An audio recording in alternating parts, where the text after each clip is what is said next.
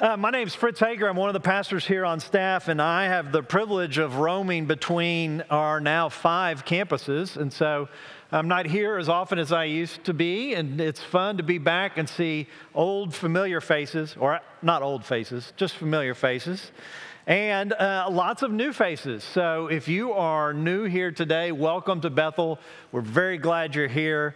I hope that you've stopped by and introduced yourself there at the welcome desk so that we can give you a free bag of Foundry coffee and start your week caffeinated properly. So if you just joined us, you might not know, we're in the middle of a series on Romans, and we are in chapter 10 today. And before we get to the text, I want to start with a confession.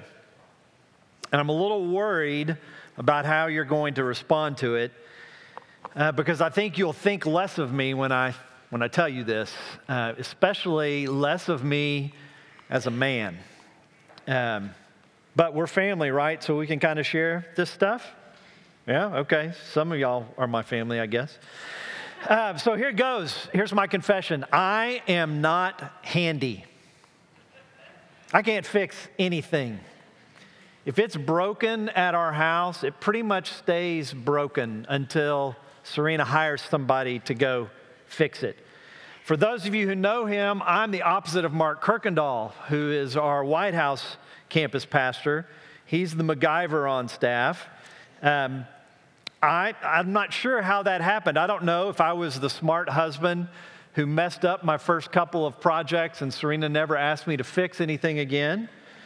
Or maybe I was just too busy with working, or maybe it was that kitchen painting and wallpaper project that almost ended our marriage after we'd only been married about 18 months.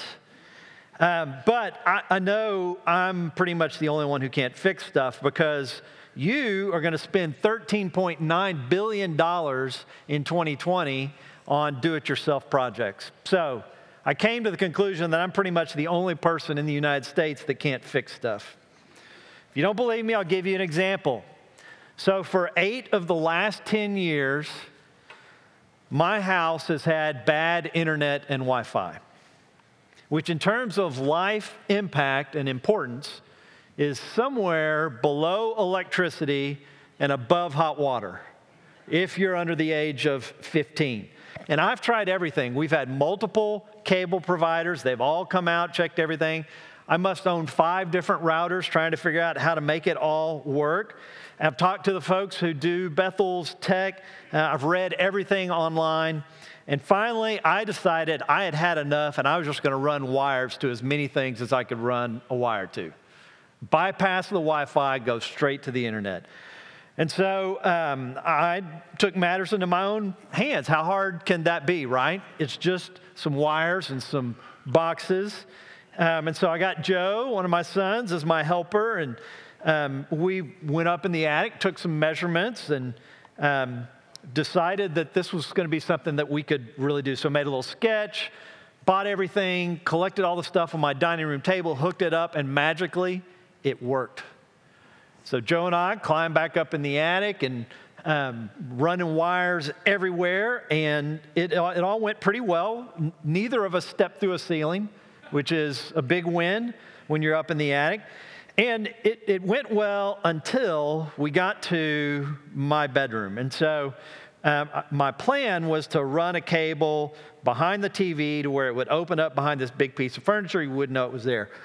The problem is that I was using a broomstick because I don't fix stuff, so I don't have any good tools. I was using a broomstick to run this cable to push it down. And so the ceiling in my bedroom is higher than the ceilings in the other closets that I was used to working in. And so I couldn't reach behind the TV, but fortunately there was this blue chair. It's a blue recliner. It sits in the corner. It has not moved for 10 years that we've been in this house. And so I thought, well, if I could just get to the recliner. And so I could get to the recliner, but I could only get about this far down. Now, I don't know if y'all have a house that like someone who knew what they were doing built, but most plugs aren't at waist level. They're like right there. But it was behind this blue chair. And so Joe and I hooked everything up. And it worked. We went from, like 1, 2 megs down to 20 to 25. And on a good day, we can go 40. And so the internet was humming in our house. And I was very proud because for the first time in my life, I'd actually fixed something. Kids were happy too. Until Serena, for whatever reason, decided she wanted to rearrange the furniture in our room. And she pulled that big blue chair away from the wall and saw the nice hole that I'd left and the white cable that came out at about waist high run down to the television. And just like that, my excellent work became just okay. Maybe not even just okay. Because on closer examination, it wasn't up to her standards. And in hindsight, I know I should have gotten someone with the right equipment, someone with the right skill set. I should have hired a professional to do it for me. But fortunately, this is just an aesthetic issue, right? It's not like I built something that fell down on top of somebody and someone got hurt. This is just a hole in the side of our bedroom. But our passage today is about a do-it-yourself project that if you try it, you might fool us. You might fool those in your family. You might even, unfortunately, fool yourself. But the consequences to you and to those you care about are deadly. Our passage today is Romans 10, which is about do-it-yourself righteousness and its dangers. Almost 2,000 years ago, Paul wrote about living in a religious culture, one that is often based on human effort or the outward appearance that is dangerously like our culture here in Tyler, Texas today, maybe even here in our church. And unfortunately, it may include some of you walking around with all the appearances of being a Christian, which is really one who is saved by faith in Jesus. You might even think you are a Christian. Might have your friends and family pulled, but upon close examination, the question is, what, or better, who are you relying on? Who are you relying on to make you right with God? Is it you, or is it the finished work of Jesus? So let's turn or click to Romans 10. Chapter 10 is right after 9. It's before 11. And we're going to cover the whole chapter today. And I promise we'll be done before the Super Bowl. So as you're turning or clicking there, let me set some context. Ross preached Romans 9 last week, which is largely about what we call the doctrine of election, God's sovereign choice to choose who he will be gracious towards and who he will show mercy towards. And then he does that by tracing the election of Abraham, the choice of Abraham, up through the nation of Israel, Paul's fellow brothers and sisters at the time he wrote this. And he ends chapter 9 by writing, "What shall we say then? That the Gentiles who did not pursue righteousness have attained it? That is, a righteousness that is by faith. But that Israel, who pursued a law that would lead to righteousness, did not succeed in reaching the law?" And Paul's implied answer is yes. Why? Verse 32, because they did not pursue it by faith, but as if it were based on works. So Paul is going to expand on this theme of rejected righteousness in chapter 10, Israel pursuing righteousness by works instead of faith. He's going to start by talking about Israel specifically, but then the whole middle of the passage will be about everyone. And then he wraps up by talking about Israel again. And then in chapter 11, which Ross will do next week, he's going to further explore both the results of Israel's rejection and their future. So chapter 10 is about the rejection of real righteousness, and I want to break it into 4 sections. You can write this in the margin of your Bible if you're one of those folks. Verses 1 through 4 is the reason for the rejection. Verses 5 through 8 is righteousness re-explained. Verse 9 through 7 is the remedy for the rejection. And 18 through 21 is the results produced by the rejections. Lots of R's there. Good preacher moment there. Lots of alliteration. The reason, the re-explanation, the remedy, and the results. So let's look at the first 4 verses of chapter 10, the reason for the rejection. Paul writes, "Brothers, my heart's desire and prayer to God for them is that they may be saved. For I bear them witness that they have a zeal for God, but not according to knowledge.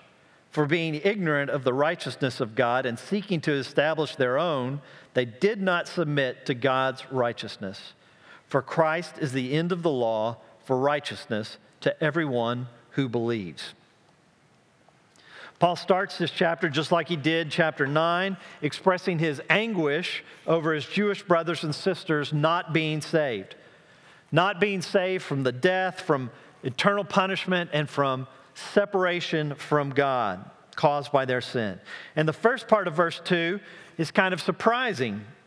It's surprising in that Paul says about these people who are not being saved. Paul says they have a zeal for God. They're passionate, they're enthusiastic about God, and yet they're not saved. In the negative sense, the same word can mean jealousy. But here it's positive. They are zealous over their belief in the one true God, the God of Abraham, Isaac, and Jacob. But Paul says their zeal is misplaced because it's not according to knowledge. In fact, in verse 3, he says they're ignorant. So what are they ignorant of? Ignorant of the righteousness of God. In 9:30, he tells us they have stumbled over the stumbling stone. Explaining in verse 33, which is actually quoting Isaiah 28, it says, "Behold, I am laying in Zion a stone of stumbling and a rock of offense. And whoever believes in him will not be put to shame." His brothers and sisters rejected Jesus, who is the stumbling stone, the rock of offense. He rejected as their Messiah, their Savior. They rejected God's righteousness in human form. So instead, they continued to seek to establish a righteousness of their own.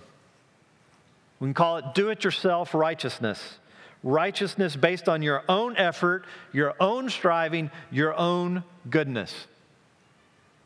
But remember, Paul says these people who are zealous for God, who are very religious, who appear to be good and moral, yet when given the choice between the free gift of God's righteousness and relying on their own work and effort, they chose, as Paul says, not to submit to God's righteousness, which I think helps to explain why this is so dangerous for them and for us. It was their pride that prevented them from submitting. Their pride was offended. It was scandalous that while what actually delivered them from the eternal consequences of their sin, what gave them peace with God, was not their work, but it was their confession, their admission that on their best day, with their best effort and their best performance, they still weren't good enough, which is a hard pill to swallow.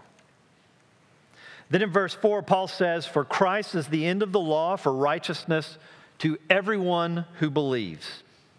What does end mean here? End as in something that stops or ceases? I don't think that's what Paul means here, because he argues all through Romans that the key to righteousness is faith. It is belief, and that was true before Jesus was born, going all the way back to Abraham. The key to righteousness was belief. So what I think Paul means here is that Jesus was the culmination. He was the goal of the law. He was its purpose. He was its end. And our futile efforts to produce our own righteousness were meant by design to lead us to the point of expressing our failure to meet God's standard by trusting in Jesus and His perfect fulfillment of the law, not our pitiful do-it-yourself righteousness. So that's the reason for the rejection. It's the pride that led people who believed in God enthusiastically and passionately, but in their pride chose to rely on their own effort, their own striving, instead of choosing God's gracious offer of relying on the works of His Son. So that's the first section, the reason for the rejection. Now in verse 5 through 8, Paul's going to re-explain real righteousness by contrasting the impossible and therefore insufficient do-it-yourself righteousness from the law versus the simple and effective righteousness of faith. Look at verse 5.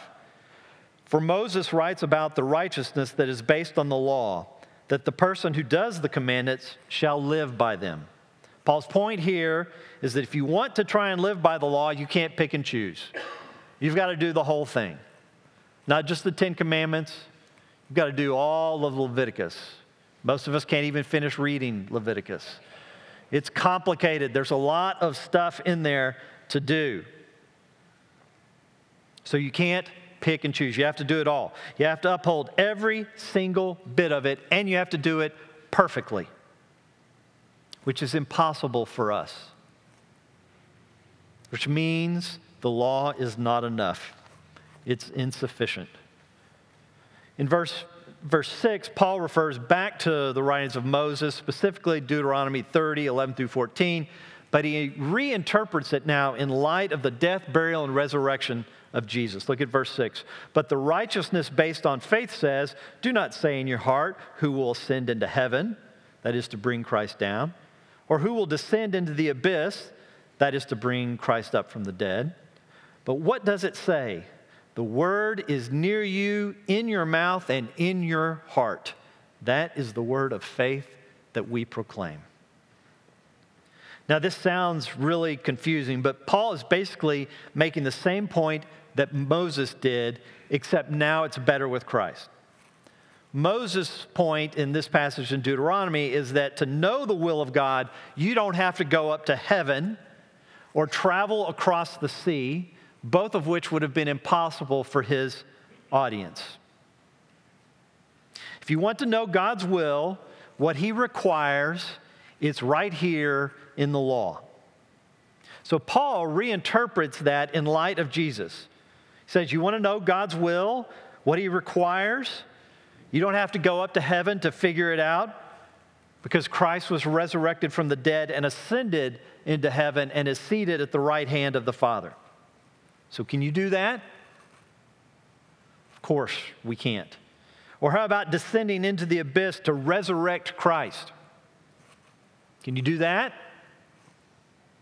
No. Nobody can but God the Father. Paul's point is that we don't have to be superheroes. But here's the good news, and Paul uses a reference here to the new covenant. The Word, God's will, is no longer something that exists outside of you, but through faith and the work of the Holy Spirit is actually in our mouth and written on our heart. That's the word of faith that Paul refers to at the end of verse 8. That's God's righteousness re-explained. And the gospel is the remedy. Look at verse 9, which is one of the clearest, most succinct statements of the gospel that you will find in Scripture. The good news that we are free from the complicated, impossible requirements of the law and can choose something that is so simple. But before we look at this remedy in verse 9, I want to caution you by way of illustration. Verse 9 is so simple, it can fool us. It's simple like driving a car. So as a father of 6, I'm halfway through teaching my 6 kids to drive. Got 3 driver's licenses. Joe has his permit.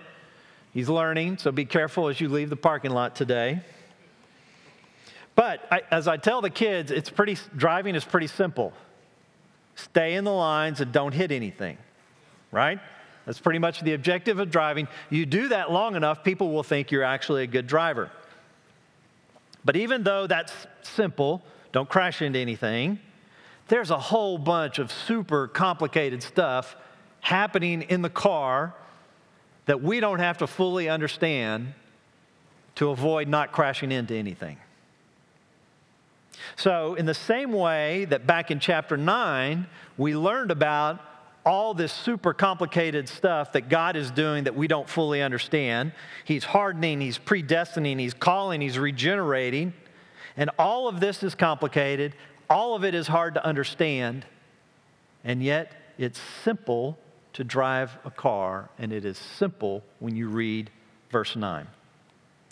Because I kind of understand cars enough to know that there's this engine that produces some power, and there's a transmission that connects and delivers that power to the wheels, and the wheels have brakes that stop so you don't crash into something. I know basically how a car works, right? I know basically what Romans 9 says. I don't fully understand it. And if you were to ask me to fix a car, I've already told you I can't fix anything. I can hardly point to the parts of the car, much less actually fix it. And yet, I can still drive. So as we read verse 9 and we talk about how simple it is, don't forget the car. Verse 9, you have the remedy.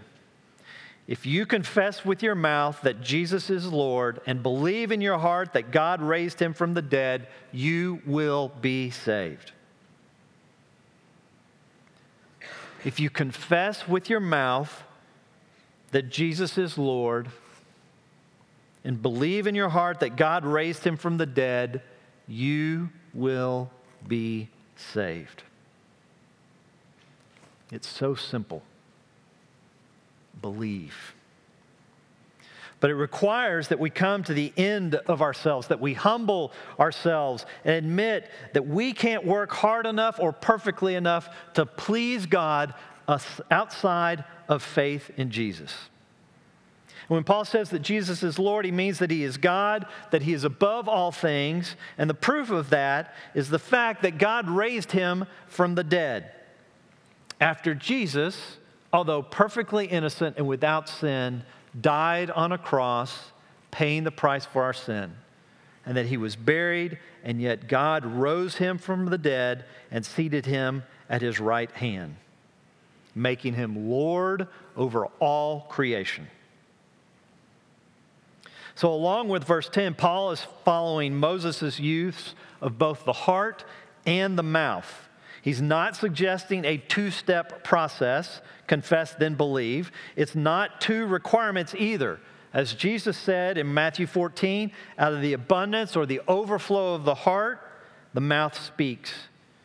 And as Paul said over and over and over again, it is the belief that saves you.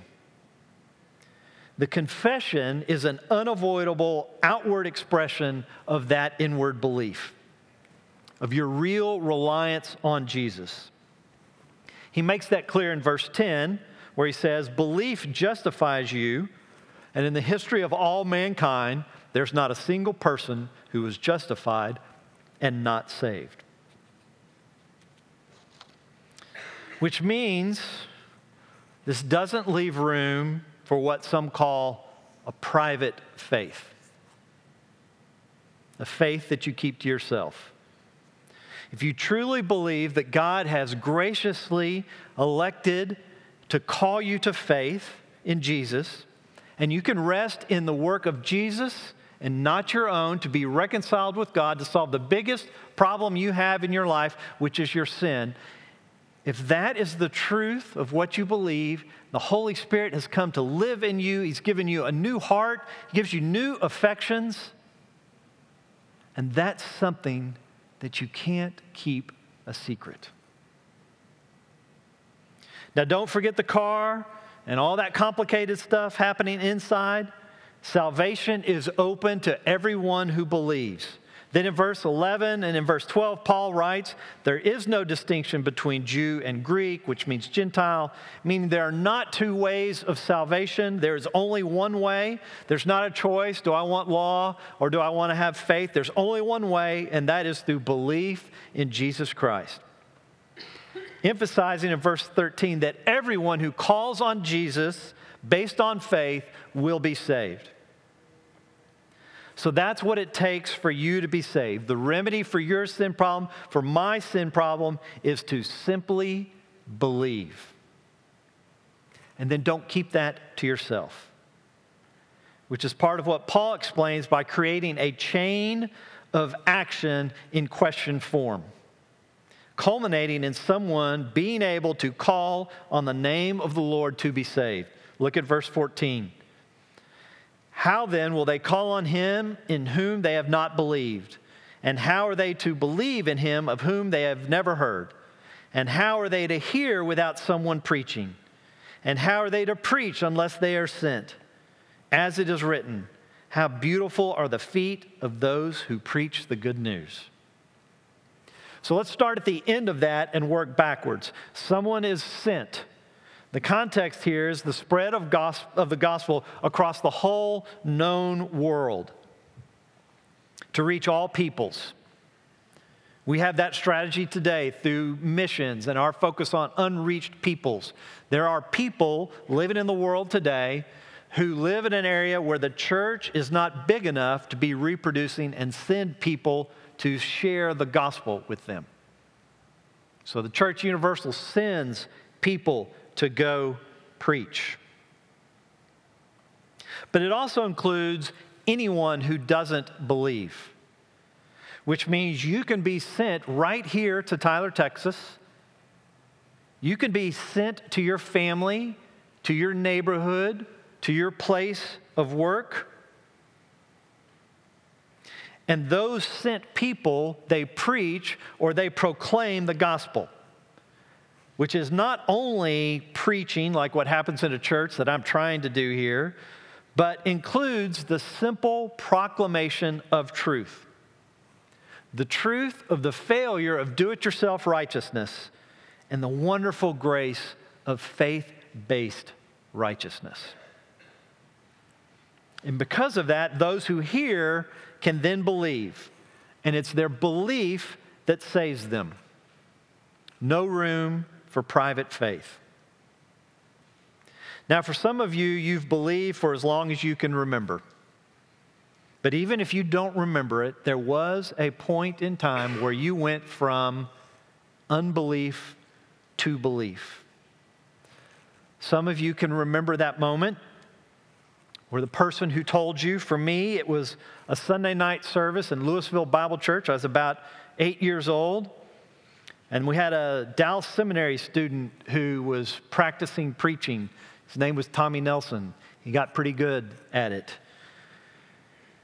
And don't forget about the car and all the complicated stuff happening in the background, but that was the moment I chose to believe and to rely on Jesus to save me. But you know, it doesn't always work like that.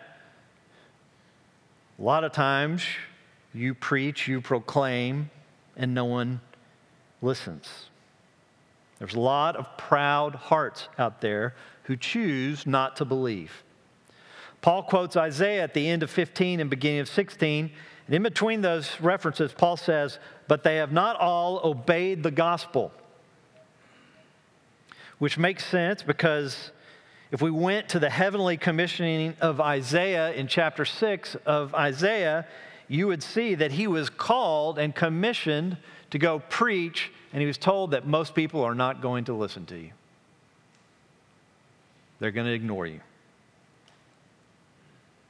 But when I read this passage, I was struck by Paul's use of obey. We often don't think of obeying the gospel in the same way we don't think of submitting to the gospel. But Paul doesn't separate belief in the gospel and obedience to God. They are one and the same to him. He summarizes this whole section in verse 17. So faith comes from hearing, and hearing through the word of Christ. So 2 quick observations about this verse. The first is someone has to speak the words of the gospel for that person to then believe. It's not an optional step. J.D. Greear has this to say about evangelism without words, saying, preach the gospel, if necessary, use words. Anybody heard that? J.D. Greear says, is like me saying, tell me your phone number, if necessary, use digits. People have to hear, which means someone has to speak. The second observation is that preaching and proclaiming, that speaking here has a specific content. Belief in God is not enough. A general statement about God is not enough. Paul calls it here the word of Christ. Calls it the word of faith back in verse 8. And he says in verse 9 that it is that Jesus is Lord and God raised him from the dead. It's that simple. Like driving a car is simple. So that's the remedy for rejecting God's righteousness. Believe that Jesus is Lord and God raised him from the dead. And that only happens if someone speaks the words of the gospel to you. Which brings us to the fourth and final section of chapter, verses 18 through 21, the result. Here Paul's going to apply the same criteria he just outlined to the nation of Israel by asking first, have they heard? And Paul says, indeed they have. He's quoting from Psalm 19. Their voice has gone out to all the earth and their words to the ends of the world. Now the voice Psalm 19 refers to is actually the heavens. It's what we call general revelation. Like Paul explained back in chapter 1. Creation itself screams out that there is a God and we must turn to him instead of looking to ourselves. That's general revelation. But here, Paul's point is that the gospel has gone out to all the known world, and so because of that, man is without excuse. They have heard. And then Paul does something interesting in verse 19 by quoting the Song of Moses, which is Deuteronomy 32:21, which Moses says is from God, and it's witnessed by the heavens. So we've gone from the heavens speaking to now the heavens witnessing. And Deuteronomy 32:21 says, they have made me jealous with what is no God. They have provoked me to anger with their idols. So the Israelites turned to idols they created themselves instead of believing God. And it's this part of verse 21 that then Paul quotes. So I will make them jealous with those who are no people. I will provoke them to anger with a foolish nation. Paul is saying that the unbelief of the Israelites is no surprise to God. In fact, it was God's plan all along, prophesied by Moses 1,500 years before Jesus was born, that this simple message of believe and confess would be rejected by all but a remnant of the Jews, but it would spread like wildfire over all of the known world. Then Paul doubles down and says in verse 20, then Isaiah is so bold to say, I've been found by those who did not seek me, and I've shown myself to those who did not ask for me. So what's so bold about that? I think of a couple of things. One, those who did not seek me are the Gentiles, which is most of us in this room. And so this angered Israel, who had become proud of their election, and they've confused their ethnic identity with their faith. And I think the other reason Paul says it's bold is because Gentile belief is proof of the simplicity of the message.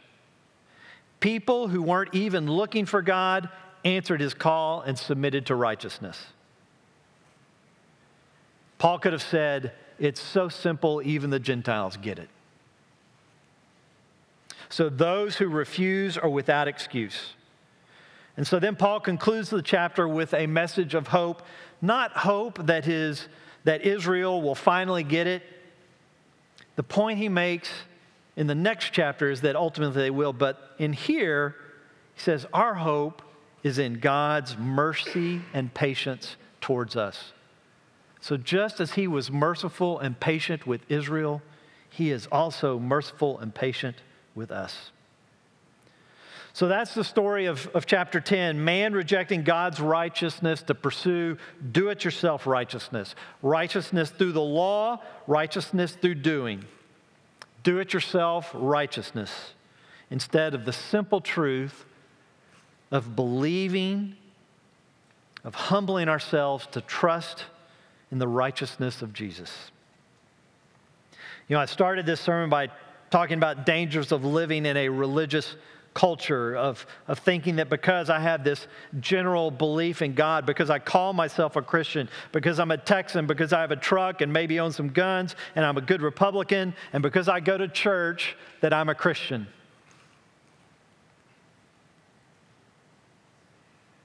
The problem with that, like the Jews Paul is talking about who have a zeal for God, is that almost saved is not saved.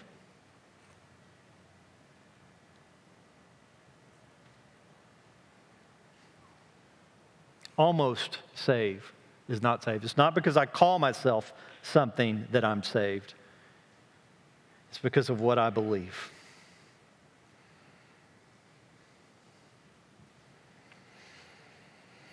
So think about yourself. Think about your life. And ask yourself, do I have performance anxiety? Am I worried that I'm never going to be good enough? Is God angry at me? Maybe you're just tired. Tired of the struggle. Tired of fighting and of working. And you're tired. And as you survey your life, you have no peace. Or let me put it to you in the form of a question. If you were to die, would God let you into his heaven? And why? Why would God let you into his heaven? I want you to think about that for a second because it's the most important question anyone will ever ask you.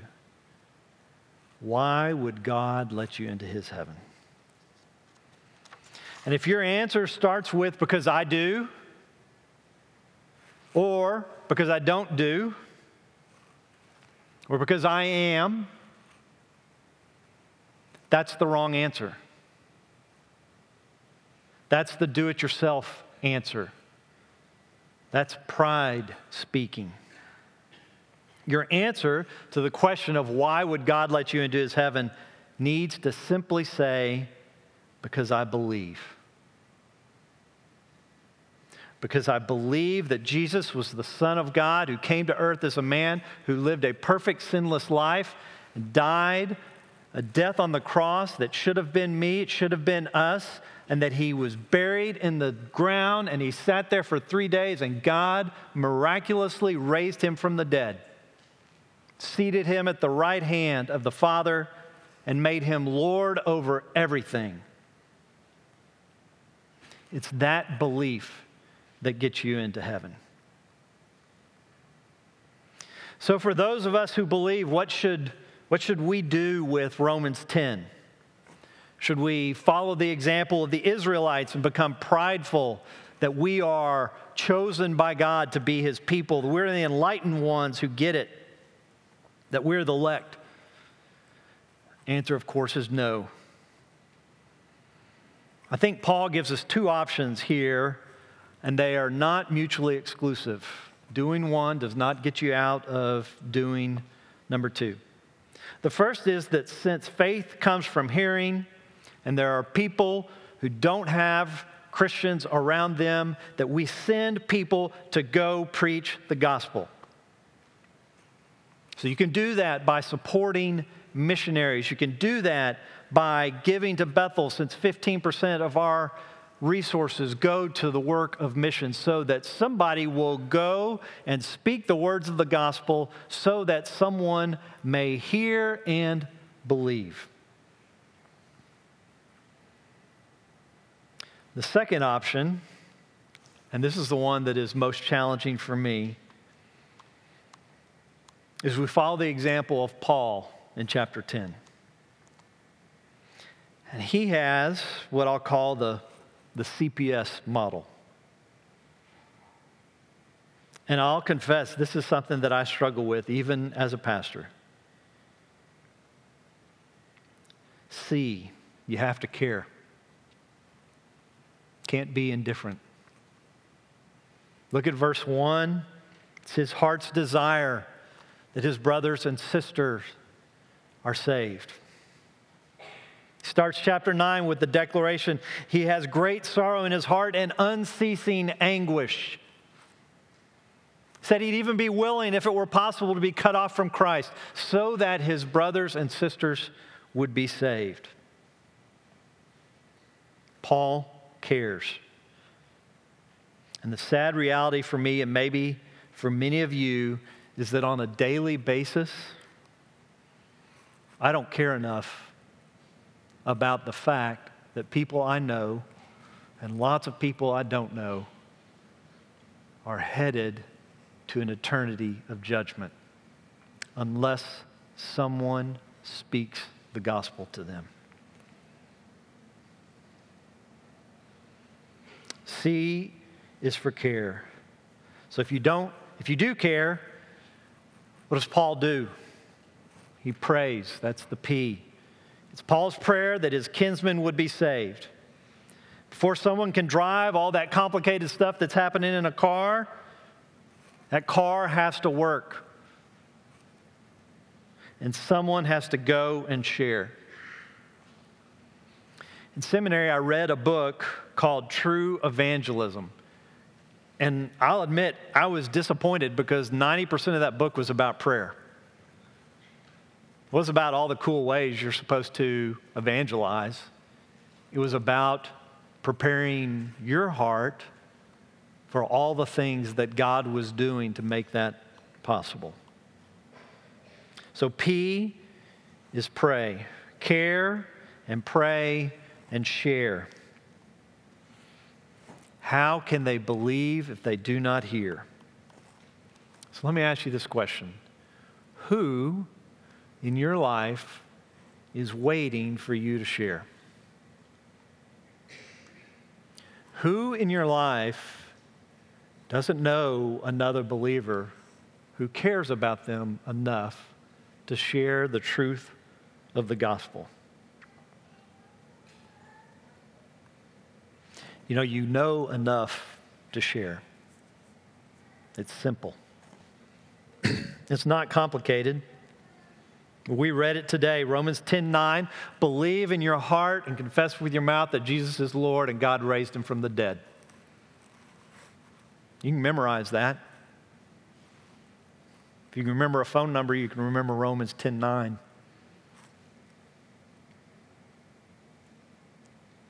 We don't have to make it more complicated than that. And if you need practice doing that, we've got a wing of the church over there and over here with folks, most of whom are shorter than me, who need to know the truth of the gospel, which means someone has to care enough about them to show up and speak the truth of the gospel to them. And here's what I know is that practicing on 5-year-olds makes it easier to talk to 50-year-olds. It's the same truth. It's the same message. And you do it enough times with 5-year-olds, and you're ready when your coworker opens up to you for the first time. It's a great mission field for us here in Bethel, and we need more and more of you to step in, to care enough to speak the truth of the gospel, to pray for these kids, and to share the truth of Jesus. Let's pray. Father, you are the creator and